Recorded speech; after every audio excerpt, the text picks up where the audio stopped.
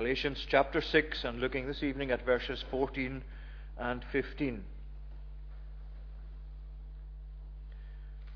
But far be it from me to boast except in the cross of our Lord Jesus Christ, by which the world has been crucified to me, and I to the world. For neither circumcision counts for anything nor uncircumcision, but a new creation, especially the words of verse 14. God willing, from now till the communion at the end of next month, 5 intervening Lord's days, I'm going to look in the evening at some verses or passages that deal specifically with the cross of Christ, with the death of Jesus on the cross.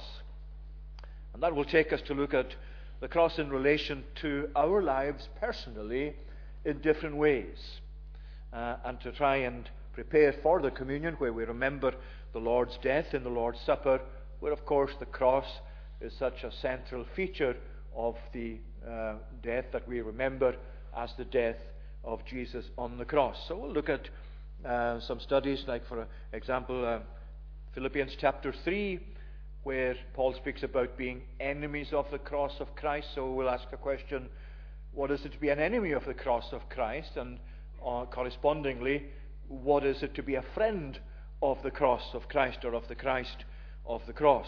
1 Corinthians chapter 1, we'll look there at the cross as the wisdom and the power of God. How is the cross the wisdom of God, as well as being the power of God towards the salvation of His people? Hebrews chapter 12 and verse 2. Thirdly, we can look at that passage which deals with Christ Himself enduring the cross and the shame of the cross. What was the shame of the cross? How is it a thing of shame, and how did Jesus endure that shame of the cross?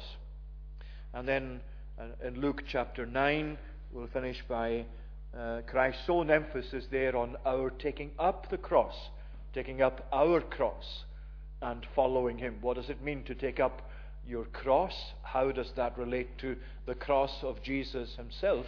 What is the connection between what He calls taking up our cross and the cross of Jesus Himself? But tonight we're looking at this passage where Paul is boasting in the cross of Jesus, or glorying in the cross of Jesus. And he's dealing here, as you can see, very much with his own personal relationship with the Lord. He's personalizing it very much, where he's saying, be it far from me to boast, except in the cross of our Lord Jesus Christ, by which the world has been crucified to me, and I to the world. So the cross of Jesus there is very much taken by Paul into his personal experience, his relationship with Jesus Himself, and with the death of Jesus on the cross, particularly as he says here that the world has now been crucified to Him, and He has been crucified to the world. Now the focus here is on boasting in the cross. He says, be it far from me to boast, or in the old translation, God forbid that I should boast, except in the cross of our Lord Jesus Christ. What he means by boasting is really to have your confidence in something. When Paul uses this word, he's dealing with having your confidence in something, or trusting in something, or rejoicing in something. All of these shades of meaning come into the word that Paul is using, and is translated in different ways because of that. Either boasting, having your confidence in it, trusting in it. And what he's saying here is the cross that I'm boasting in. It's the cross I have my confidence in. It's the cross I'm trusting in. It's the cross I'm rejoicing in. That's where my boast is, and not, as we'll see, in the flesh, or anything out with of that. Because the great question really that arises from what Paul is saying here, and indeed all the way through Galatians, that's the burden of the epistle to the Galatians, is this great question: how do I come to be right with God? How do I come personally in my own relationship with God? How do I come to be set right with God? What is it as the ground of my acceptance with God? Is it something I'm able to do myself? Is it within myself? Is it within my own ability? Is it in how committed I am to serving the Lord? Is it in how diligent I am in following certain rules and certain aspects of a confession? Is that what gives me the ground of confidence? Is that where my acceptance with God is grounded? Is it built upon that? Or is it something outside of myself? Is it something entirely to do with what someone else has done for me? And of course what he's saying is, it is that, and that someone is Jesus, and Jesus' death on the cross is the ground upon which acceptance with God is based. You can put other words to it that Paul uses elsewhere, our justification. How we come to be righteous in the eyes of God, and accounted righteous in the eyes of God, and declared by God to be righteous perfectly. How am I that? Is it by my own keeping of the standards of the law of God? Well, we'll see. That's what Paul tried to do. That's what Paul was sure he was doing, until God showed him that that's actually not the ground of your acceptance with God. It's rather in the cross of Christ, what Jesus has done for us. That's the big question then tonight. How am I set right with God? And you can follow that for yourself, and I can follow it from myself as well, by another question. Am I therefore right with God? Am I indeed in God's favor? Have I come to be set right in righteousness before God? Or am I mistaken about that? Because what Paul is dealing with here is obviously fundamentally important. Not just in terms of what we experience and what our thoughts might be, but on what our relationship with God actually is. Is it really that He accepts us fully in Christ, or otherwise? So let's look at the two things that we want to focus on this evening. First of all, Paul here sets out a repudiation of boasting in the flesh. By the flesh, we'll see that he means his own ability or his own work, his own ability to please God as he once saw it. So it's a repudiation, a casting away of, or turning his back upon the idea that he can boast in the flesh, that he can have confidence in that rather than in the cross of Christ. Secondly, we'll look at a celebration of boasting in the cross, because at the same time that he repudiates boasting in the flesh, he actually says that he does boast in the cross of Christ. God forbid, or be it far from me to boast except in the cross of Jesus Christ.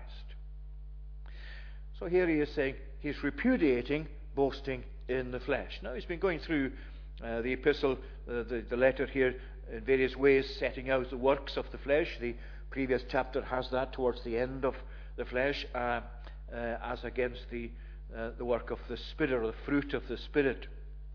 And what Paul is actually facing in the problem that the Galatian Christians had, and this is itself significant, this was very much a threat to the gospel, as Paul knew the gospel and knew what the gospel was. Salvation in Christ offered to sinners like ourselves. That salvation in Christ is based upon the death of Christ. And Paul, in writing to the Galatians, knew that that was under threat. And so much so was it under threat that when you go back to the first chapter and verse 7, you can see Paul's sense of real annoyance that the Galatians have actually allowed this teaching to infiltrate their own thoughts and their own fellowship. And the point there is that the threat to the gospel for the Galatians was not outside of the church, not outside of those who were actually confessing Christ. It was actually inside. And that's why he says in verse 7, in verse 6 of the first chapter, I am astonished that you are so quickly deserting him who called you in the grace of Christ, and are turning to a different gospel. Not that there is another one, but there are some who trouble you and want to distort the gospel of Christ. But even if we or an angel from heaven should preach to you a gospel contrary to the one we preach to you, let him be accursed. No, you can't get stronger language than that. And it shows you how seriously the apostle took this matter that he could use such language, because this idea, as we'll see, that something other than or something in addition to the death of Christ was needed for the ground of our acceptance with God. To Paul, that was an anathema, because it meant it was destroying the gospel. And the gospel that he had preached said, the death of Jesus is what God has provided to answer for all our sin and all our debt in our sins. So it's a threat to the gospel. And what they were saying, these opponents of Paul and of those who had set out this teaching, was, you need to be circumcised. As well as trusting or believing in Jesus, you need to be circumcised. Now that, of course, was the Old Testament way of showing that you belong to the covenant people of God, as God had, all the way back to Abraham, where he had initiated the ceremony of circumcision. It's been replaced in the New Testament by baptism. But that ordinance, that outward ordinance, here were people who were actually saying, this is absolutely essential. You can't be a Christian without that. You can't be accepted by God without this circumcision as well as what you believe. Well, here is Paul saying, circumcision counts for nothing, not uncircumcision, but a new creation. You see, Paul is saying, it's not something either done to you outwardly or something that you yourself are able to do that gives you the ground on which you are accepted with God. God has done that in the death of Jesus. And nothing is to be taken from it or added to it. That's the ground of our justification, our acceptance with God, our being righteous in the presence of God. And the motive, of course, he's saying also in verse 13 there, even those who are circumcised do not themselves keep the law, but they desire to have you circumcised, that they may boast in your flesh. That they may say about themselves, well, we've actually won that argument, and we actually now are successful in what we're saying in regard to what it means to be right with God. That's what they're aiming at. He says, don't listen to them, don't accept that, because they're just using you as a ground to promote themselves. That too, of course, was a serious issue for the apostle. So, how are we set right with God? Well, it's not anything other than in the cross or by the cross. Far be it from me to boast, except in the cross of our Lord Jesus Christ. Nothing is added to it or taken from it. If you go to Paul's testimony, if you like to call it that, in Philippians chapter 3, if you just flick over a few pages, and you come to his letter to the Philippians, and chapter 3. Again, he uses very strong language there to pretty much set out the same thing. He's facing a very similar set of opponents when he wrote to the Philippians as well.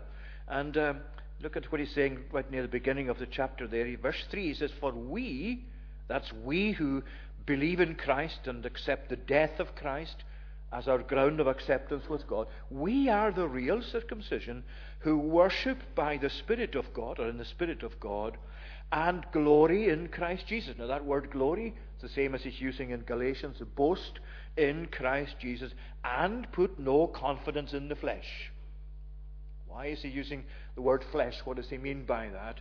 Going back to Galatians. Well, then he gives us, if you like, an exposition or an opening up for our understanding of what he means by the flesh. So it's not that we are to boast in the flesh, because this is the flesh, he says, although I myself have reason for confidence in the flesh also. If anyone else thinks he has reason for confidence in the flesh, I more. Circumcised on the 8th day, the people of Israel, the tribe of Benjamin, a Hebrew of the Hebrews. As to the law, a Pharisee. As to zeal, a persecutor of the church. As to righteousness under the law, blameless. But whatever gain I had, that's by those things, I counted as loss for the sake of Christ. Indeed, I count everything as loss because of the surpassing worth of knowing Christ Jesus my Lord. For his sake I have suffered the loss of all things, and count them as rubbish, in order that I may gain Christ and be found in him, not having a righteousness of my own. See See, all the way through there, Paul is saying, this is how I used to think. This is how I used to live my life. I thought that the works of the flesh, the works of my own ability, my own keeping of the law of God, my own being true to what God had set out in His law for me as the moral basis of my acceptance with God, that's how I once thought I was made acceptable with God, and I had worked that acceptance up for myself. And there are many Christians, people in the world today, who would say, this is why I'm a Christian, because I do such and such, or because I don't do such and such. You would find that quite commonly to be the view of people in the world, and people even in the church in the wider sense, who would say, are you a Christian? Yes, I'm a Christian because I do such and such. Whereas Paul is saying, I'm a Christian on the basis of what Christ has done for me. My acceptance with God is not by the works of the law, by the works of the flesh. It's not in my being circumcised. It's not for you or for me. It's not in our being baptized. It's not in our appearance. It's not in the clothes we wear. It's not in the upbringing. It's not in the family we belong to. It's not the church we belong to. It's nothing in terms of any tradition in itself that gives us that acceptance with God, because they are all additions to the cross. And what he's saying is, God forbid that I should boast except in the cross. He's ruling out everything else, and particularly his own ability, his own doings, the works of the flesh. And he's narrowing it down and confining it to this,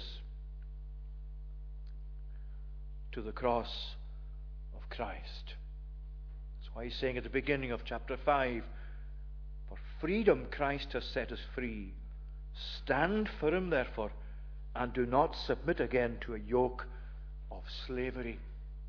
The person who tells you you can't possibly be a Christian if you dress that way, you can't possibly be a Christian if you do certain things that traditionally are not associated with Christianity. I'm not saying by this at all that there isn't a very high standard of Christian behavior or even of Christian appearance as far as modesty and things like that go.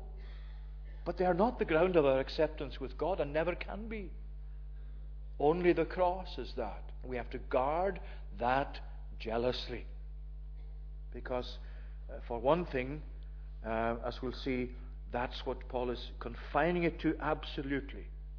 God forbid that I should boast except in the cross. So tonight, what, in terms of your own life, what are you basing your acceptance with God on? Where is your acceptance in your own thinking? Where is your acceptance of God situated or grounded? On what foundation does it rest or does it stand? Is it that you go to church? Is it that you pray certain times in the week? Is it that you read the Bible? Is it that you actually know other Christians and delight to be with them? Is it any of these things or other things that you are able to do yourself? Well, I hope not. Of myself and of yourself, I trust not. Because what this is saying to us, what God is saying to us through this passage is, my acceptance with God is based on the cross exclusively. What Christ has done for me. See, the logic of it is this. If my acceptance with God and your acceptance with God were in any way to be of the works of the flesh, or based on my own ability, or something that I'm able to do in a life of good works, or whatever you call it, why would Jesus have to die? Why would the Son of God come into this world specifically to give his life and to die that death of the cross, if in any way at all I can be accepted with God by something I do myself? It would be unjust of God to give his Son to the death of the cross unless it is because of this, because I have nothing whatsoever that I can do, that I can think, that will give me acceptance with God. It's all in what he has done, and what he has done in his death particularly is what I boast in what I have confidence in, the only ground of my acceptance with God. That's why Paul is using such strong language. Be it far from me, far from it, far be it from me to boast. The older translation, as I mentioned, perhaps brings it out even more strongly. God forbid that I should boast. Let this never actually be the case with me. That's a very strong assertion and point language used to make the point by the apostle. And this is why he's using such strong language. Not only is the gospel under threat by this kind of teaching coming to infiltrate the church, but for his own personal salvation and for all our salvation personally of all of us. Unless it's the cross that proves to be the ground of our salvation, then there is no other ground of acceptance with God at all. But that tonight surely is your confidence, your place of boasting or of confidence, your rejoicing, your trust, your security is in all that Jesus has done, the death that he died as God's provision against our sin and our lostness. So that's the repudiation of boasting in the flesh. But secondly, a celebration of boasting in the cross. God forbid, or let it not be, that I should boast except in the cross. And you see, when he's saying this, we mustn't think that he's not actually boasting in the cross. He is. He really is boasting in the cross. He's rejoicing in this cross. He's finding in this cross his absolute security, and his trust and his confidence is wholly in this cross and what Jesus has done in his death. He's celebrating the exclusiveness of the cross, if you like. I know that's not popular for us to think in those terms today of anything that's exclusive, because we live in a world that wants to be inclusive. And sadly, there are many species of theology as well that wants to be as inclusive as possible. I'll mention that in a minute. But what Paul is saying is the cross exclusively, to the exclusion of all else, all others, and all other works, is my ground of acceptance with God. God forbid that it should be otherwise, that I should think otherwise. It's such an important, foundationally important thing, because the cross has met all of God's demands. It has paid the price of our sin. Jesus has done that in his death. He has himself endured the wrath of God. He's taken our place. All of these things the cross has achieved. And that's why it has to be the cross alone in which we boast. But then he mentions a separation. He says, God forbid, be it far from me to boast except in the cross of our Lord Jesus Christ, by which the world has been crucified to me, and I to the world. Now he's got that separation in mind there. He's quite specific about it. By the cross, by the death of Jesus on the cross, it's come about now, he says, in my own experience, in my relation to this Jesus and to this cross, that the world has been crucified to me. As far as I'm concerned, he's saying the world has been crucified. By the world, Paul actually means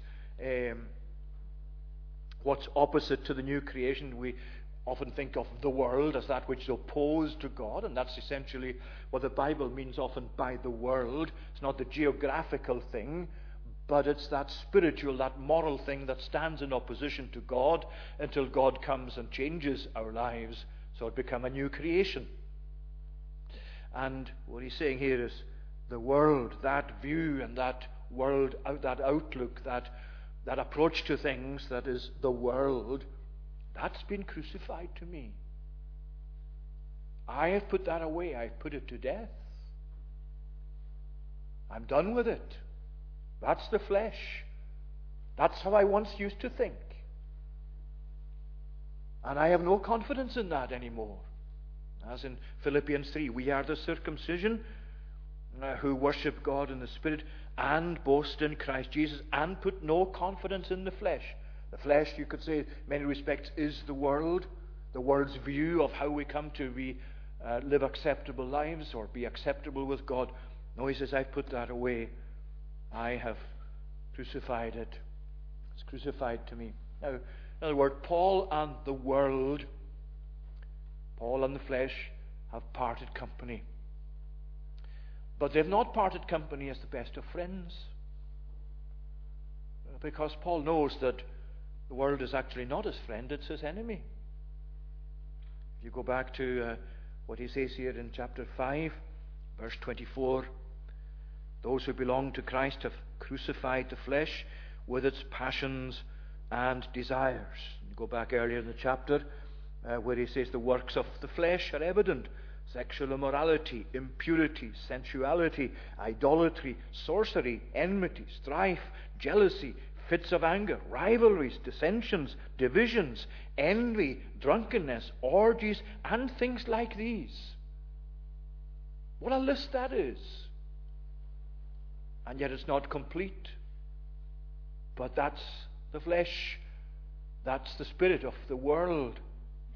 That's what's been, now he says, crucified to me.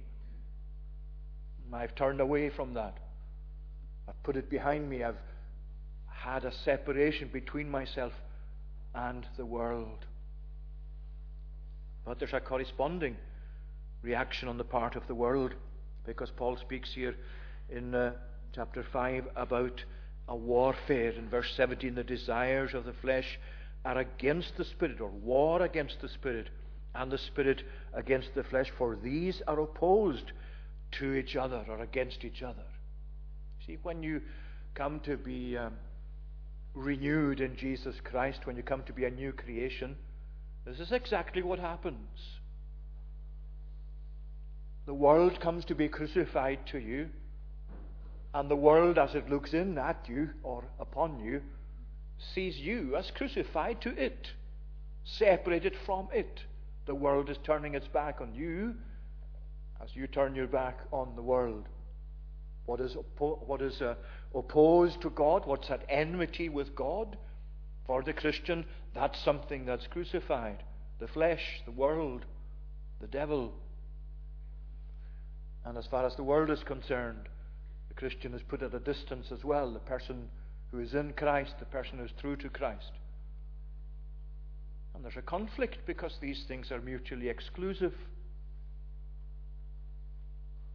The corresponding reaction of the world is that the world is, that he is crucified to the world as well. And in order to really see how up to date this message is, think of how that fits into the thinking of our own society, and indeed, sadly, of aspects of the church today as well. Because you have not only people who stand in opposition to all that is true of Christianity, but sadly you find some who are evangelicals. People who would confess some of the core doctrines of the faith, and yet will actually nowadays say, oh, I don't believe that Christ is a substitute on the cross. I don't believe that you should have an idea that God is really essentially angry with anybody, and that Jesus as a substitute took the wrath of God to himself. Some evangelicals will now say that is actually just abuse. That's cruelty. It's equivalent to personal or child abuse. That's the kind of language that's used. That's something that's infiltrated the church in the wider sense, the church in our day, the church in our context, the world in which we live, the generation we belong to. And in addition to that, of course, you have more recently as well the addition of LBGT issues, and people who will say you have to be inclusive. As a Christian and as a church, you have to be inclusive and accept such things as LBGT Christianity, LBGT Christians. Well, I hope nobody misunderstands this,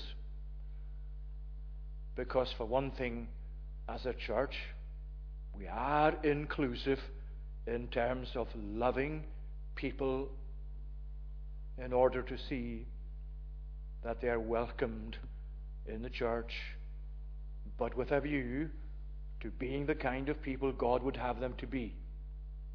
Don't think that we're actually against people themselves. We have to be welcoming to every kind of person and trust that they'll come to know the Lord Jesus Christ. And whatever lifestyle they're actually living in that is against the will of God and the Word of God, our intention is to actually lovingly present the gospel to them in such a way that will actually be blessed by God, so that they'll come to find and know the truth for themselves. Because this is not the truth, and not in accordance with the truth. I know that's unpopular. I know that brings a lot of opposition to people who stand up and say this sort of thing, and especially say it publicly, but it has to be said. That's why Paul is saying, God forbid that I should glory save in the cross of Christ, by which the world is crucified to me, and I to the world. You see, he's saying here that these people who in his day were desiring them to be crucified in Galatian church is so that they may boast in your flesh. And as you go back over what he's been saying previously, you can actually see that what he calls the offense of the gospel is something that will have ceased if I become inclusive, he says, to that extent. Then the offense of the gospel will actually cease. Why, he says, do I still suffer persecution? If in fact I'm not true to God and not true to what he's actually saying in terms of the gospel itself. So what he's saying really essentially is this: to be inclusive is really, and this is really the problem we're facing today, I think, very much. We don't want, or the people who advocate this sort of this inclusiveness, they don't want people to be offended by the gospel, offended by some of the teachings of the gospel, offended by the fact that God says you have to be born again if you're going to be saved, offended by the fact that God is saying you have to live in a way that's true to my standard, true to my will, true to my word, where my will is set out. You cannot have the gospel and the gospel message without the element of offensiveness, because to me as an individual in my sinful state, God coming to me and saying, unless you change, you're not going to be saved, you'll go to a lost eternity. I will say back to God in my natural state, if I'm still unsaved, if I haven't had my eyes opened, I find that offensive. Of course you find it offensive. It's meant to be offensive. It's meant to get to your conscience. Otherwise, what's the point of the gospel? When Christ crucified is so different to what we ourselves would want in our own natural way of thinking. That's why one of our studies will be in 1 Corinthians chapter 1. Because not only is the cross the power of God at work in tackling sin, providing salvation, it is the wisdom of God. And in that passage, Paul is dealing with how contrary the thinking and the wisdom of God is to that of the world. And that's what he's saying here in Philippians 2. Yes, we want to be inclusive in a good sense. But what he's saying really is, if the cross does not antagonize, we're not preaching the cross properly.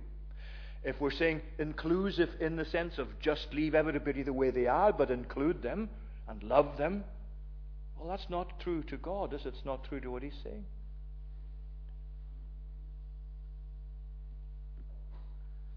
The cross has its own offensiveness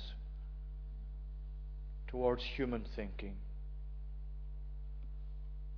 We cannot come to make the cross something that's desensitized, something that after all isn't offensive.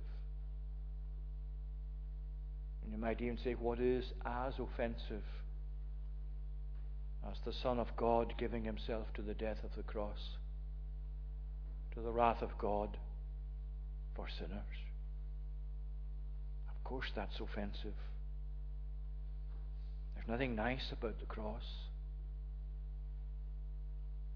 but it's all to do with our redemption, with God's wisdom, with the ground of our acceptance with God.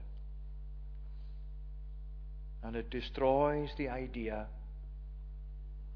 that sadly is promoted even in the church today, that you and I are essentially good, that at heart, in our souls, we're essentially good. We just need a bit of tidying up, a bit of reformation, just a little bit here and there to help us be better people. And the gospel is an example in the example of Christ. Paul is saying, God forbid that I should boast in that sort of thing. Save in the cross, in all its offensiveness, in all the wisdom of God in it. Because this is Paul's great concern, that you and I be saved, that the Galatians be saved, that you and I be saved, is God's great concern as we come to read His Word and deal with these issues, difficult as some of them are to deal with. It's not a case of winning arguments, friends. It's a case of winning souls. That's what God is about. It's not one set of arguments against another, and one set of arguments coming out on top. That's not what we're in, although that's part of how we reason the gospel. It's winning souls.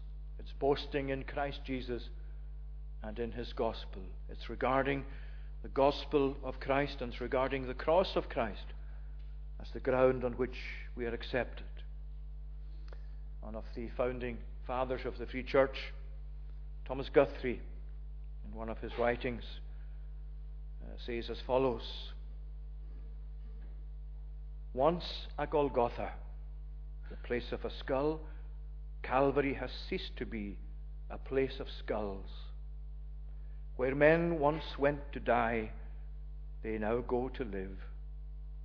And to none that ever went there to seek pardon and peace and holiness did God ever say, "You are seeking me in vain."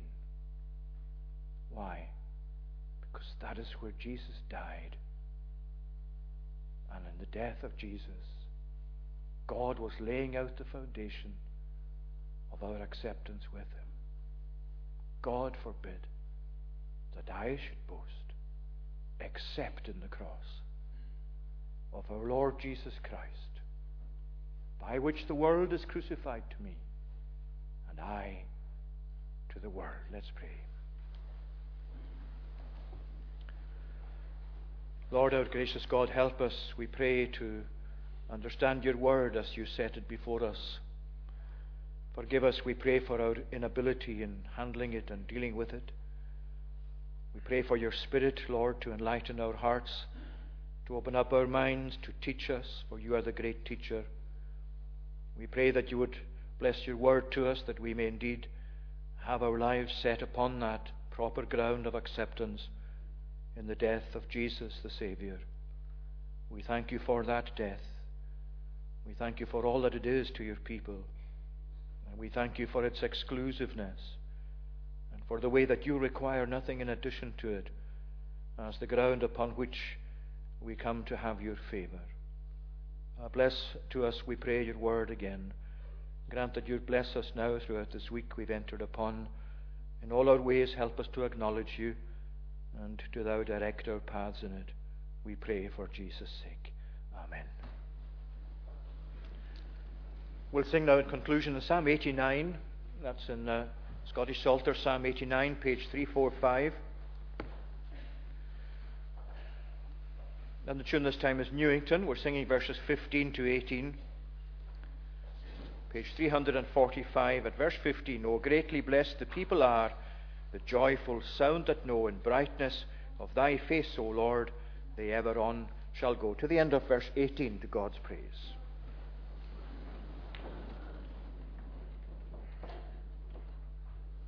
Oh, greatly blessed the people are, the joyful sound that know, in brightness of thy face, O Lord, they ever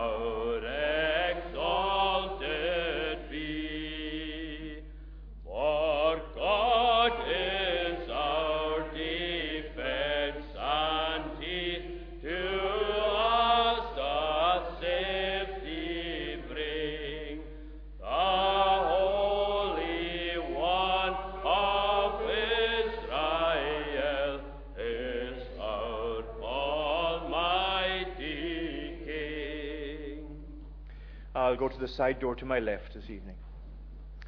Now may the grace of the Lord Jesus Christ, the love of God the Father, and the communion of the Holy Spirit be with you now and evermore. Amen.